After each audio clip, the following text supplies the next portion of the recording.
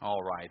We saw as we started chapter 19, as Paul's on his third missionary journey coming into Ephesus, and last week we looked at where he had come across these 12 men who had thought they were saved, but really didn't have enough knowledge yet. They heard some preaching or teaching as a result of John the Baptist, either from some of his disciples or whatnot. But they had some confusion.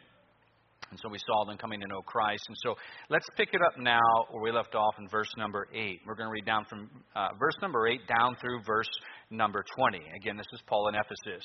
It says, "And he went into the synagogue and spake boldly for the space of 3 months, disputing and persuading the things concerning the kingdom of God. But when divers were hardened and believed not, but spake evil of that way before the multitude, he departed from them and separated the disciples, disputing daily in the school of one Tyrannus. And this continued by the space of 2 years, so that all they which dwelt in Asia heard the word of the Lord Jesus, both Jews and Greeks. And God wrought special miracles by the hands of Paul, so that from his body were brought unto the sick handkerchiefs or aprons, and the diseases departed from them, and the evil spirits went out of them. Then certain of the vagabond Jews, exorcists, took upon them to call over them which had evil spirits the name of the Lord Jesus, saying, We adjure thee by Jesus, whom Paul preacheth. There were 7 sons of one Sceva, a Jew, and chief of the priests, which did so. And the evil spirit answered and said, Jesus I know, and Paul I know, but who are ye? And the men in whom the evil spirit was leaped on them and overcame them and prevailed against them, so that they fled out of the house naked and wounded. And this was known to all the Jews and Greeks, also dwelling at Ephesus. And fear fell on them all, and the name of the Lord Jesus was magnified. And many that believed came and confessed and showed their deeds. And many of them also, which used curious arts, brought their books together and burned them before all men. They counted the price of them and found it 50,000 pieces of silver.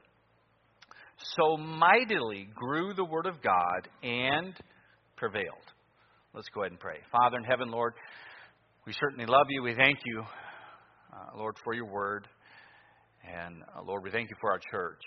Lord, I ask your blessing now upon this time. Please control what I say and how I say it. Help me to stay true to your word. Lord, may your Spirit please work. Lord, teach us your word. Preach it to us. Lord, may we grow closer to you. May you do the reproving, rebuking, convicting, encouraging, all that is needed. And Lord, please use your word to do that this morning. Strengthen us. I do pray if there's anyone here who has never truly been converted, Lord, that they have never truly been saved from judgment to come. Lord, I pray that even this morning that conviction would hit, that they would repent and place their faith in Christ. Lord, I pray and ask all this in Christ's name. Amen. As you can tell, it concludes, our section of verses conclude with such a great statement. So mightily grew the word of God and prevailed. It just got done talking of all that it was facing, of all the obstacles that were to overcome, and we see that God's word was what prevailed. Again, Paul is here in his third missionary journey. This location, the church that arises in Ephesus, again, would become one of the strongest churches that Paul would plant. There is much, I believe, in this message that can help us today. I certainly want you to listen to this. You see, we tend to look at our culture today, and really, we start to almost get a sense of hopelessness as to a change that can come about. We see the wickedness that is taking over, and it's just everywhere. It seems as if wickedness is prevailing. Even in so many churches, there's a fakeness, so many charlatans. We see even in other churches really just trying to conform to the culture as it changes, seeking to entertain people or others more about power, pride, to build their name, to build their prestige, to say, look at me. If you pay attention to the things I'm bringing up, these are some of the exact same things that were happening in Ephesus. Again, we see a culture far from God and turned over to pleasure and wickedness. I think it affects us in America who are trying to serve God even more so because of the direction of our nation. We are a nation that once did at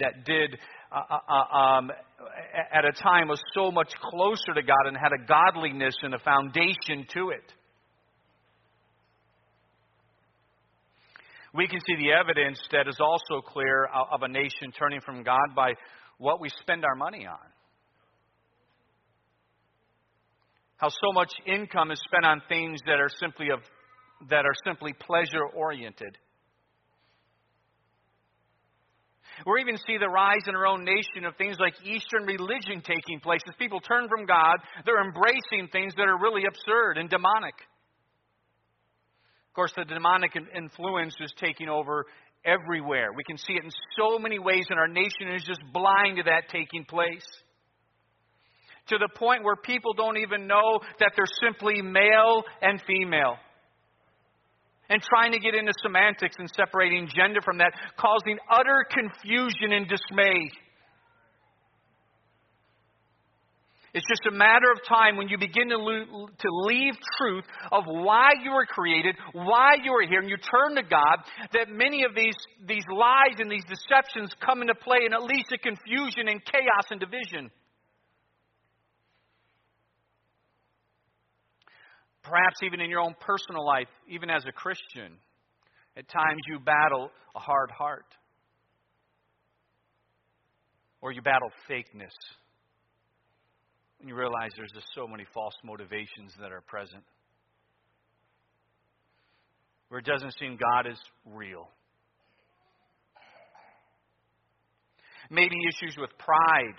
Or things of this world just always grabbing your heart and your attention.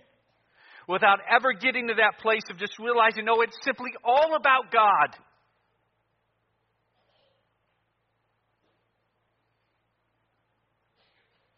Within this text, of course, we see the answer for our own life and, of course, our culture, and that is the Word of God that prevailed. And when we're going to look at this text, we're going to combine it with what we know Paul did there to see what it actually took and the price that was paid to see this change take place. I mean, that last verse, mightily grew the Word of God and prevailed. The key is always going to be God's Word. It is. That's going to be the key. It's why it's stressed here every single service. It's why it's stressed above entertainment, above music. Because that's not going to change you. That will affect you emotionally in the moment, and that is it. But if you want genuine change and help for your life, where you see a culture change, you see your life change, the answer is here. Ephesus culture was affected greatly by what took place during those 3 years that Paul was there. It wasn't because of Paul. It was because of the Word of God taking hold.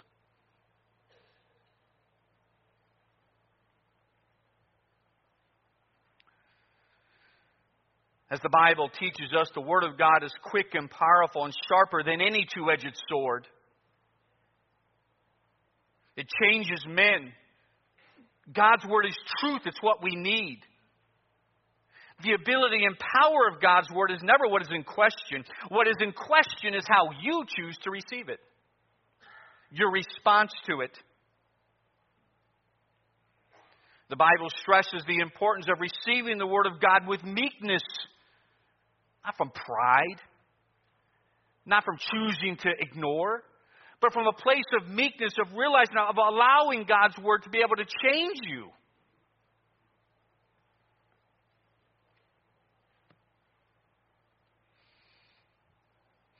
Not approaching it with carelessness. Another one that, because of generations, because of where our country is, and even those who have grown up in Christian homes, one thing that can lose its effectiveness, where you no longer approach it with the awe and meekness that it deserves, is familiarity. You've always had a Bible in your house. It's always been there. And you lose sight of how precious it actually is. You're in church 3 times a week. You take for granted what you have in the preaching of the Word of God.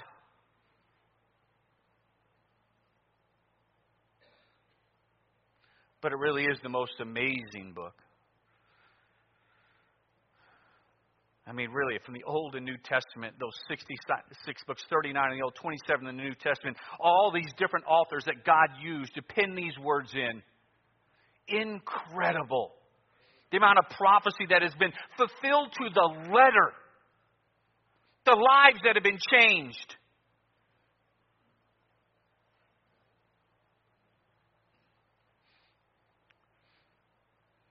Within our text today, as it concludes, we see the Word of God prevails. And it was growing mightily. It was taking hold. I know the times even here in this church, and even when I was in New Guinea, the times when I begin to see God's Word take hold in individuals' life. Man, would I get excited at that. When it wasn't just culture, when it wasn't just that, when you can see the actual feeding taking place and desiring God to change, wanting God's Word, and you see it growing.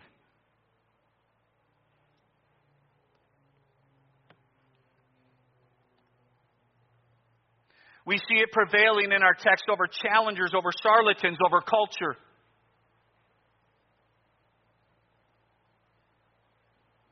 I'm going to break our text down into two primary points. We'll see how far we get through this today. I hope to complete it all. It really needs to be done in one setting, but we'll see. I want to look at the obstacles that have prevailed over and the outcome of overcoming those obstacles, what it produced. Now, Paul is in the city of Ephesus. I think we need to understand the place that he is in to see the greatness of what is taking hold here. Ephesus ranked with Corinth of the two most important cities on the road from the east from Rome. As far as the eastern side of the Roman Empire, there were three main cities that Rome dealt with: Antioch, Alexandria, and Ephesus. This is a major location. Do you have that photo available up there? I want to show you where it's located. It was a commercial center. It was a port. It had a river that flowed through it coming off of the ocean right there. You could navigate up through it. They would have to dredge it out, but they certainly did that. It had a major crossroads for travel that took place, so ships could come in, caravans would come in, and it's sitting, of course, right here. All right. Off the Aegean Sea right here. You can see Paul was at Corinth prior. This is where he came over in the second missionary into Philippi, Thessalonica, Berea, down to Athens, over to Corinth. And then on his way back, he had stopped briefly in Ephesus and then came down into Antioch, headed up into Jerusalem, and then started back again, concentrating quickly to get back into Ephesus, where he's going to spend 3 years right here in this major town. So you can see how important it was. Rome, by the way, would be sitting, you got Italy, it's not in the photo, but Italy is right here. So Rome would be sitting actually about a little bit more. Rome's sitting about right there. So on the eastern side of their empire, this was one of their major cities, with Alexandria down here and Antioch right here. These were very much controlling and major places of the empire. And it's amazing what the Lord is going to do in Ephesus. Ephesus was known for the temple of Diana. I'm not going to spend too much time there because we'll get to that when we're in the next section here, because we're going to see a riot that takes place from the events that are happening right now in this. So I'll get more in the temple of the worship of Diana, that ugly, nasty, false god that they created and they worshipped. It was all based on sensuality and sex, but again, we'll get more into that next week. Ephesus was known for sorcery and witchcraft. The occult was strong there. It was everywhere. It was common, including so-called exorcists, just like we have so-called exorcists that exist today. Knowing this, you can understand when Paul wrote to the Ephesians, "For we wrestle not against flesh and blood, but against principalities and powers, against the rulers of darkness of this world, against spiritual wickedness in high places." It was a place of the occult. It was in Ephesus that Paul really did confront some of the tremendous power of the demonic world. So let's dive into this and look at the obstacles that the Word of God prevailed over, what it had to deal with. So let's look at verse 8 and 9 again. It says, "And he went into the synagogue and spake boldly for the space of 3 months, disputing and persuading the things concerning the kingdom of God. But when divers were hardened and believed not, but spake evil of that way before the multitude, he departed from them and separated the disciples, disputing daily in the school of one Tyrannus. So the first thing we're going to see that Paul has to deal with here is challengers arise against his preaching, against him teaching the Word of God. Those who had hardened their heart against it, those who became enemies. It says that Paul taught 3 months in the synagogue, which, as we're going through the book of Acts, as you probably recognize, that is by far the longest amount of time frame he's been allowed to teach in any one synagogue. So they were accepting it for a time. However, there were those that were choosing not to believe. There were those that were hardening their heart. The word that is used here for a hardened heart always refers to defiance against God in the New Testament. Romans 9, Hebrews 3, Hebrews 4. So this group becomes an opposition to the gospel. It becomes an opposition to Paul, to the preaching of the Word of God. They are opposing that way.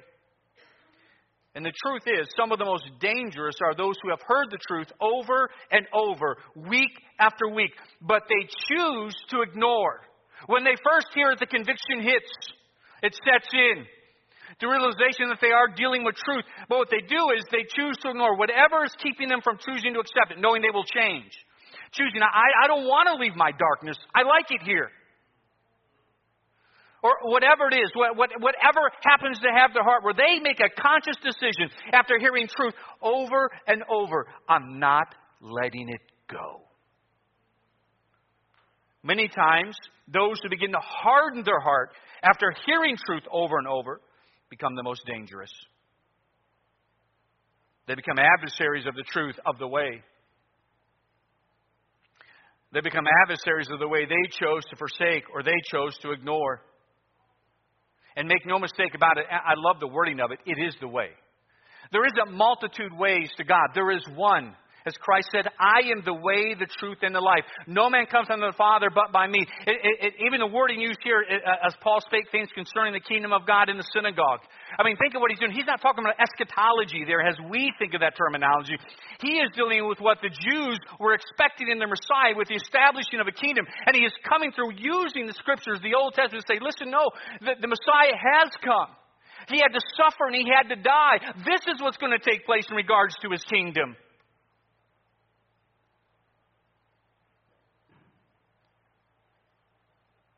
And even though there were opposition, we see what took place in Ephesus was God's word prevailed.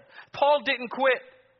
All of a sudden, when difficulties arose and these men rose up, he stayed faithful to God and his word and his responsibility to teach and to preach. He didn't quit. Listen, don't quit when battles hit. When you determine to do right, there's going to be adversaries. There are. There are going to be those who try and persuade you. Stay faithful. Many times we never give God's word a chance to prevail. We just don't want the battle. We decide to quit.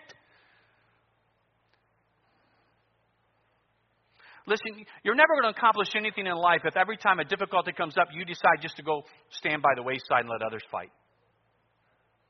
You'll never accomplish anything in life. When you determine to do right, there will be adversaries. Stay faithful. Stay true. Even if you think at the time, you just can't see the end of it, listen, God's word will prevail. I mean, I can think at different times as a teenager when I started trying to serve God. I remember the first levels of difficulty I had, besides what took place in my public school, I'm not dealing with that, was my dad. He was not thrilled at all. I remember times he would pick me up. My parents were divorced. And again, he's a rock and roll DJ in Cleveland, Ohio. And here I am trying to serve Christ. He was not happy with me at all. He'd much rather me out partying and doing everything else. He just couldn't believe that this was what was taking place. And it seemed it didn't seem, it happened every time he picked me up. That would just get into a debate, wanting me out of that. I remember there's even a short time when I think it lasted about 3 months, if I remember right, when I was even barred from my church. They thought, oh, yeah, he's just taking it too far. Even the pastor, my pastor came to me. He had found out what happened and that I wasn't going to be allowed to come to church anymore. And I am getting ready to teach. Remember, in the public school, they let me teach a Bible class. I'm getting ready to teach the class, and my pastor showed up.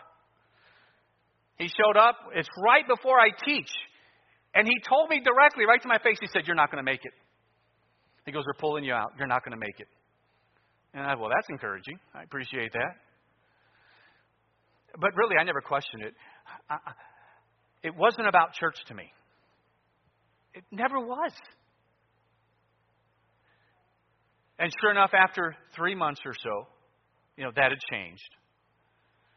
And I was back in it and served. Actually, I never lied. I went to just another church in town, Mary Ann's church, at the time during that 3-month time frame.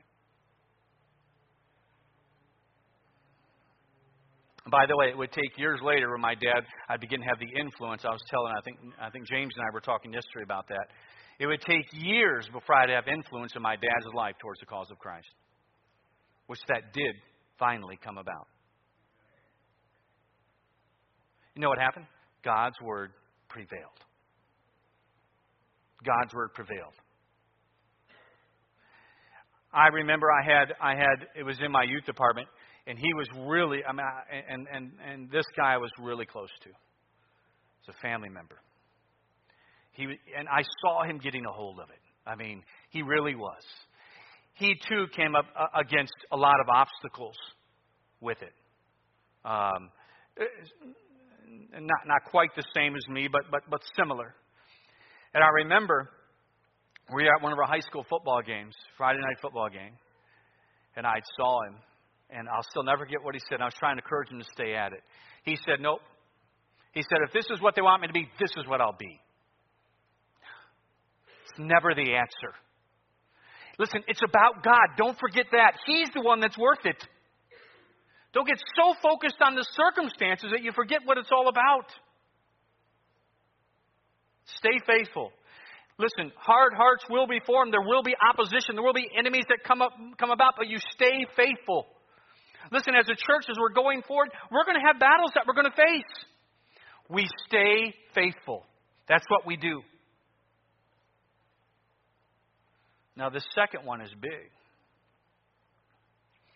The second obstacle that we're going to see, that in order for God's word to prevail, would be the ability to stay committed. Commitment. Or the obstacle, in sense, that has to be overcome is self. This is key to understanding what took place in Ephesus. I want you to follow this with where I'm going with this point. Look at verse 9 and 10. All right, so Paul departs. He heads to this. The place he is using is just another building that he's using, that he's establishing this church at. So he's thrown out of the synagogue, but he finds another location where he can preach and teach. That's what's taking place. This continued by the space of 2 years, so that all they which dwelt in Asia heard the word of the Lord Jesus, both Jews and Greeks. So let's look at what was taking place here in Ephesus. So Paul has these 3 months in the synagogue, disputing and persuading. Those are two very interesting words. The first one means reasoning, which we get the same word we have in English of dialogue. It's a back and forth. It's a question and answer type thing that Paul would present. He knew when he was going to those religious Jews, they'd have much questions when all of a sudden he's telling them the Messiah has been here. What he would need the ability to do with the Word of God was to answer questions. Do you know how many times people are lost simply because we don't tell them why we believe what we believe? How many times your old children go the way because they never understand why we believe what we believe. There's no dialogue. It's just what we do. No, that's not it. That's not why. It's not just what we do. If we're doing something, there better be Bible principle behind it. So Paul would use dialogue. He would reason with them, convincing, persuading. Persuading means to convince by argument. So in other words, when he went into the Word of God, it was convincing. It's like, I see it. And it's at that point, by the way, that's when you have the choice to make. Because many times when you see the truth, you know, if I choose to accept that as truth, I would have to change. That's usually time where we don't like that. We're comfortable with where we're at. And then we miss what it's all about. As if that's a bad thing. No, it's a great thing.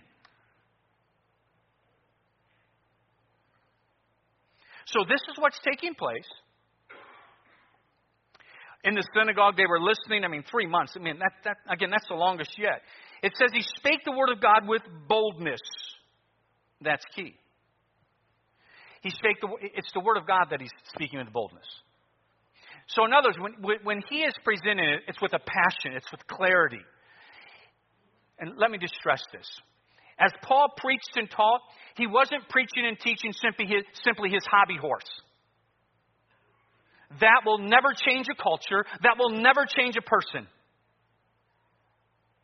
He stayed true to the Word of God because it was the Word of God that grew mightily.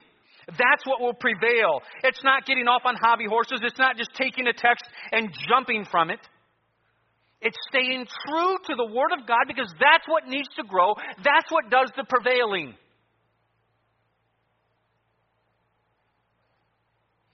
Think, if Paul was in a synagogue, just using some text as a springboard, that would never fly there. They'd say, just get out. We're done with you.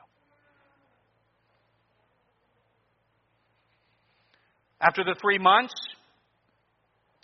those in opposition, he has to leave. He finds another place to meet. This is a lecture hall. Now, the name of this lecture hall means tyrant. And it was either just the name of the hall, but most people believe, based on what was taking place in Ephesus, that was actually the name of the guy who owned it and the primary lecturer in the school. And that it was a nickname given to him by his students, the tyrant. So Paul was able to use this hall to get this church established. It's here where we begin to see what I'm talking about right now. And this would take a lot of self-denial and a lot of commitment for this to take place, what happens in Ephesus. We know from this text that he taught in this building for 2 years. The total time spent in Ephesus is 3 years. He had 3 months in the synagogue. We're not sure how long it took him to find it, but he had a total time of 3 years here. This is coming from chapter 20. We know from chapter 20 he taught morning and night. I want you to think about this. So in this region of the world, especially in Ephesus, the work hours were unique, including when the hall would be used by the school itself and not Paul. The hall would be in use, the lecture hall would be in use by the actual school, not Paul, up to about 11 a.m. At 11 a.m., for the most part, all work shut down till 4 o'clock. It was time to sleep. It was hot. And so, not just in the school, throughout the entire region, work would stop at 11 p.m., a break until 4 p.m., and then usually it picked up again to about 7 or 8 p.m. in the evening. That was common each day.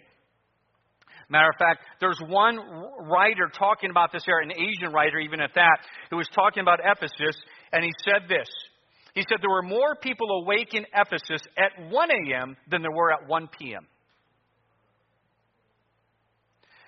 So Tyrannus would teach in the morning in a school, probably resume a little bit later around 4 o'clock, and he would teach again.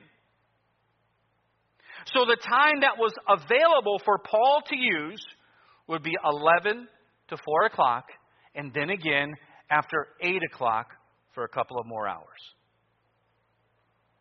It is thought that Paul taught every single day, because he said he taught, you go to chapter 20, he said, I did this every day. In the first session, anywhere from 3 to 5 hours. Then again, after 8 p.m.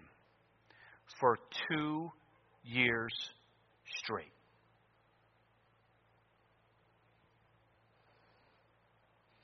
Think of that commitment that was taking. And by the way, in his mornings, Paul was doing his tent making in Ephesus as well. So he would do his tent makings. He would finish that, head to the lecture hall, and teach for 3 to 5 hours. And then at 4 o'clock, they'd have to have it back. We also know he did this at night. So that means after 8 p.m., he went back and taught them some more. 365 days for 2 years. That's commitment. That's self-denial. That's getting the job done. That's getting into the Word of God. That is, by the way, just please follow me here. Look at the day we're in, how things have changed. Paul wasn't holding rock concerts every day.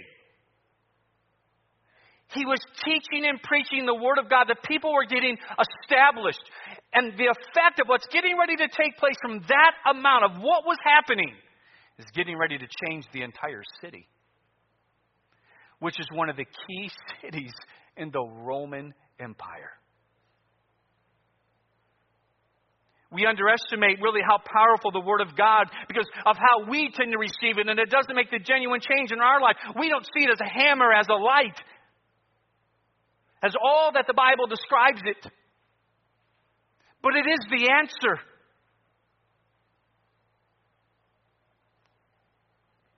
What Paul did took a measure of self-denial. It took a measure of commitment. Listen, if God's Word is going to prevail, it will take commitment. Not just on Paul. You got to think of this. Paul wasn't teaching and preaching to himself. People sat there during that time, during the heat of the day, listening to this. Think of the commitment on their part. Just as important as Paul's was.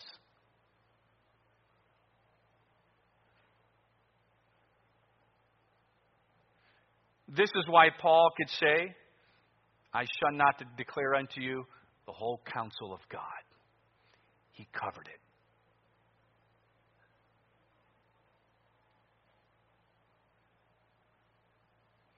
It was the Word of God being taught and preached that accomplished this, that it would prevail. It was Paul committed to it, to giving it day in and day out, day in and day out.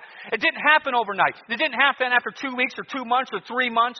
This is all those hours spent each day, every day. It took years.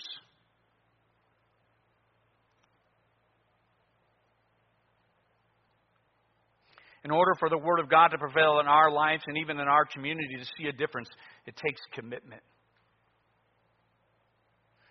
Too often, sadly, we just want a Christianity to get by with and not actually work at. We don't want it to cost us anything. Paul was committed. The next, what he had to overcome. And let's see time-wise here. This one's a little bit longer. That is the charlatans of what we see take place in 11 through 16. And actually, for this to flow right, I think I'm actually going to stop right here. What we're going to see take place next week and then getting into how it overcame, we're going to see the charlatans take place. Because what's going to happen next is when others see also the power that Paul has, there's those that are going to try and mimic, they're going to fake it. They saw the influence that he was gaining. They saw the power and the miracles that he could perform that were special by him. So I need to cover that as well, because we have multitudes today claiming they have the exact same power when it looks nothing like what Paul did at all. And there were exorcists in that day. Those were those who said they had the power to cast out demons. And so they would go through these rituals, and we'll cover with what they did. And that was never what Christ or the apostles did. They did it simply by authority. And as the Bible says here, it was special given unto them to confirm the Word of God. And as a result of all this, we're going to see what takes place and how it overcomes. And how through all this, the outcome is twofold. We see Christ is magnified, and we see genuine change take place, which is what we all want. Now, let me go back to this and take about 5 minutes for this. I want you to listen to me right now. When Paul was in the synagogue, trying to persuade, trying to reason with, he started with his countrymen. This would always choose to be the base. It was what he did. He would go and he would start there. He knew he'd have an audience, a place to preach because of his background, because of who he was as a Jewish man, as himself, in a position of leadership before his conversion, a man who knew the Old Testament Scriptures. So he'd be given a place to speak.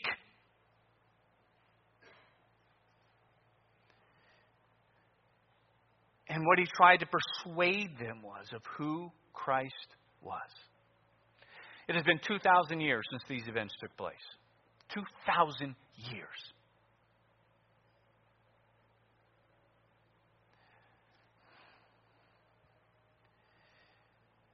Within about, actually, it was happening right around this time already. Paul was probably not quite aware yet, but probably about when he's in Ephesus right now. Might be a year or two after this. There's already changes coming about in the churches from his first missionary journey. And you know what they were leaving? The gospel. Follow me here. So Paul, there too, did the persuading, trying to get the church established. Now here, the Lord allowed Paul to stay for 3 years. Teaching and preaching this 5 to 7 hours every single day. And a strong church gets established. Strong. That was because of the teaching and the preaching of the Word of God. At time in and time out, as the people received it and changes were coming about, this church was getting stronger and stronger and stronger. However, to the northeast, the churches in Galatia, people had already come in and changed what they believed about the gospel. They changed. They got a hold of the most important doctrine that we hold sacred, that of salvation. The false teachers were so effective that Paul said, you know what? I don't even know if any of you are saved. How did this happen? If that happened in the first century, what do you think it looks like 2,000 years later? Now, know this. God will never, ever allow truth to go by the wayside. There will always be truth present. Always. The gates of hell shall not prevail against it. But just like in Ephesus, when those hardened their heart and they chose to reject it, they didn't, again, those of you who hear and choose, they usually go on a course to fight against it. They want it gone. We see a lot of that today.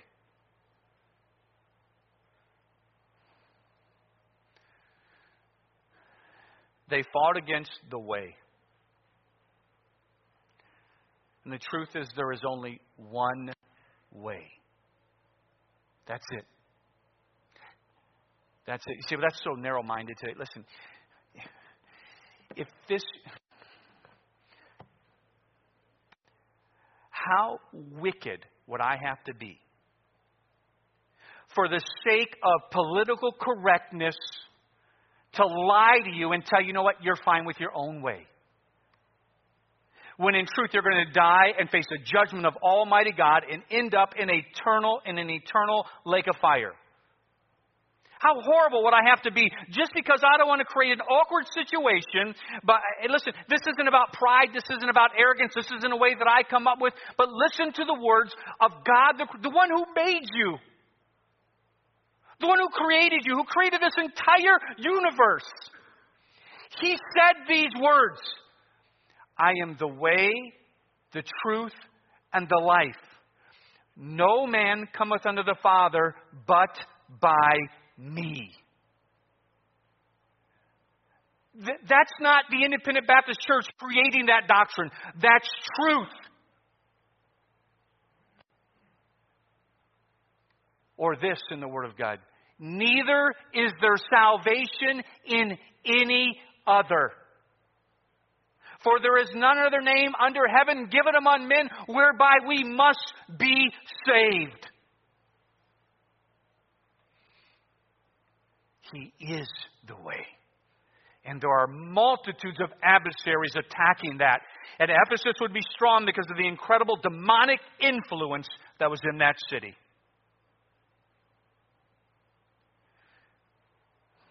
So the Creator himself says, listen, this is it. Well, why?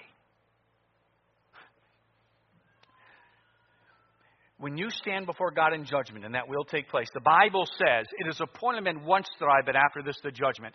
Please understand, you will stand before the Creator God in judgment. He knows everything about you. There's no deceiving Him. There's no tricking. There's no getting by on a lie. There's no deceit. Matter of fact, at Judgment Day, you're not going to say a word. You'll say nothing. He is just going to open up one of those books that's basically going to have your name on it. And He's going to show you every time you've broken His law. And you've broken His law just like I have. Every single one of us has. All of us. We've broken His law. You've blasphemed the name of God. You've used lies. You've committed adultery at least in your heart. You've committed murder at least in your heart. You have idols. Your things you put before God. You've coveted. And you're going to be judged of Him. Keep in mind, He's holy and He's just. That's not changing. We think all of a sudden God's going to change who He is when you stand before Him. That all of a sudden He's not going to act out of justice. And you're wrong. He is. And 100% of those at that judgment that are found guilty are cast into a lake of fire. Every single person. So God, in order to save us, had to do something that satisfied that justice perfectly. And met with His desire to save us, because He's not willing that any should perish. It is so true, for God so loved the world. He does love you. He doesn't desire not one single person to perish in hell. Not one. So what He did was this in order to save you. God Himself became a man 2,000 years ago. Jesus Christ. He lived on this earth the perfect life. The only one who's ever done it as a man. He's it. He lived that perfect life. Follow me, please. He's the only one who could stand at the judgment day. And the Father could say this: you're innocent. You're innocent. You never broke the law. You fulfilled the law. You're perfect. He is the only one in all of human history that could actually go to the judgment day and be found innocent. From Adam on down, we're all guilty. Every single one of us. So for the first time in human history, you had somebody who fulfilled the law. Now get this. This is where it gets really, really good. You know why He did that? He did that for you. He did that in order to save you. You have heard the phrase many times that Jesus died for you. And He did, but we just don't understand it. He did die for you. But let me explain what happened on that cross. Well, let me back up. Let's let the Bible explain what happened on that cross. Listen to this verse, speaking of what happened on the cross. It says, for He hath made Him to be sin for us. God the Father hath made the Son to be sin for us, speaking when He was on the cross. Who knew no sin. He was perfect. That we, that's us, might be made the righteousness of God in Him. You see, one of the deceits of Satan is so common, is he gets people to try and establish, as it says in Romans 10, their own righteousness. That'll never work.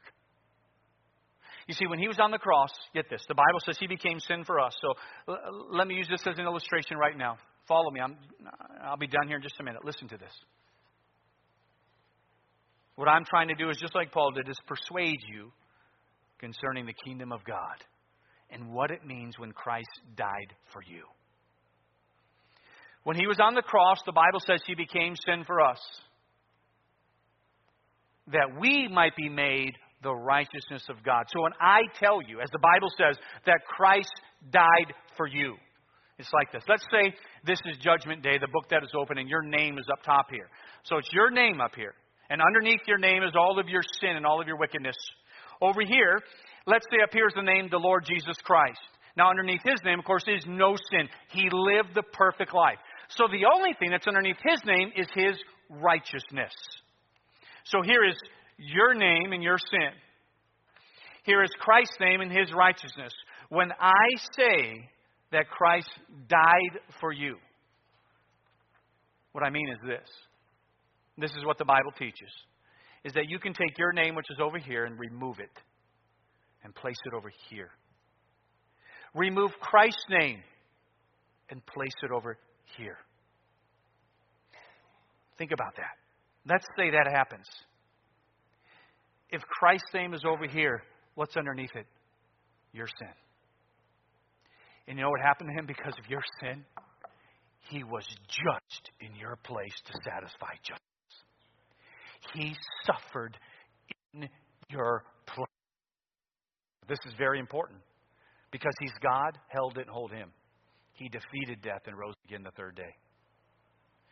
So let's say now your name's over here. What's underneath your name? No sin. Righteousness. This is what we call justification. This is how God is able to save you. This is why it's only one way. There has only been one who has ever satisfied the justice of Almighty God in judgment, and that is the Lord Jesus Christ. You will not go to heaven any other way. It is through Him and Him alone. It's not in baptism, it's not in church, it's not in your good works. It is in Christ alone. You say, well, how do I switch those names? Really good question. How do we switch the names? Because even the Lord Jesus Christ said this Himself, "You there be that find it." The Bible gives two key words. Really, it's key from Genesis to Revelation: repentance and faith.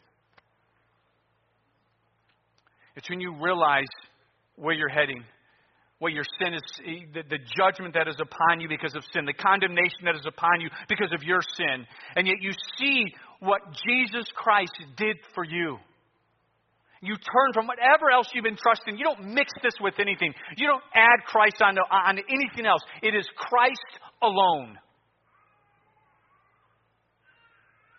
You see the direction you're sin. You turn from what you've been trusted in, and you realize it's all about Him, and you place your faith in Christ. Let me let the Bible explain it perfectly with a man who put his faith in Christ and was saved instantly. When Jesus was dying on the cross, if you remember the story, two men died with Him. Remember that? Two thieves on each side. One went to hell and one went to heaven. Both asked to be saved, didn't they? Christ ignored one and He saved the other. So what happened? So all three men are dying on the cross, and this thief over here speaks up and he says, "If thou be the Christ, get us down from here." The only thing that man wanted saved from is a circumstance. You know how many people come to God just about a circumstance? And that's it? That's all he wanted to save from was a circumstance. The Bible doesn't record the Lord saying one word to that man. Nothing. The other man speaks up though. Listen to what he says. He tells that other thief, "You need to be quiet. We deserve to be here." He says this man hath done nothing wrong. And this is all he does. It's amazing. This is all he does. "Lord," he speaks to Christ now, "Lord, when thou comest into thy kingdom, remember me." The Lord looks at him and says, "Today thou shalt be with me in paradise." What did he do?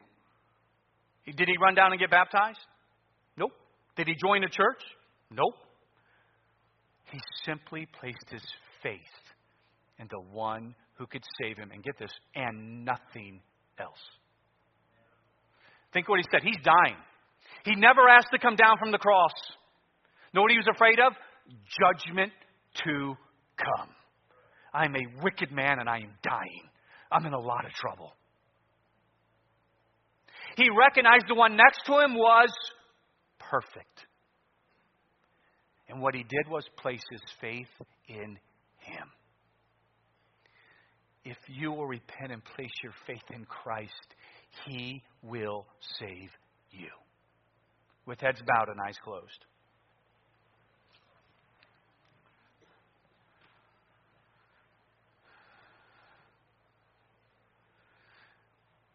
Now, this last 10, 12 minutes, I went over what is the gospel of what Christ did to save you.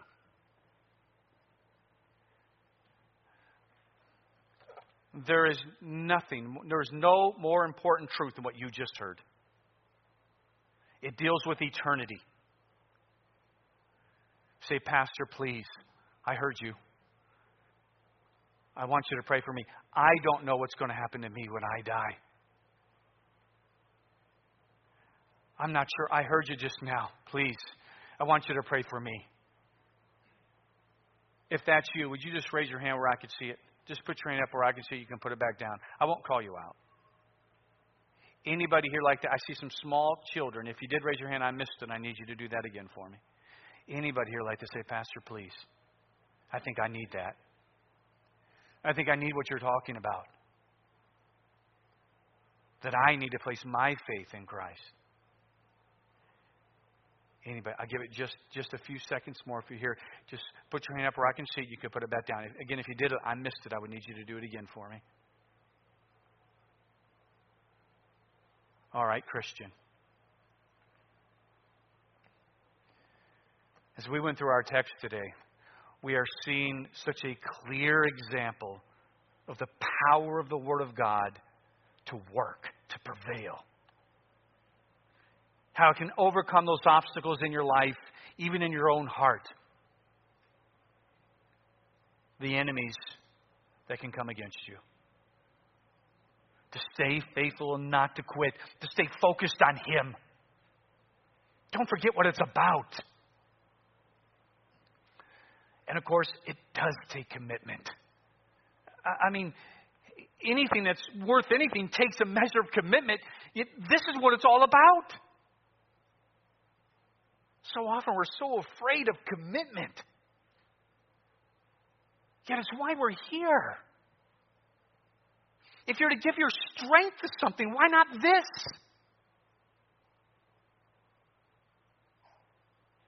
If the Lord worked on your heart, you need to come and pray. You come and pray.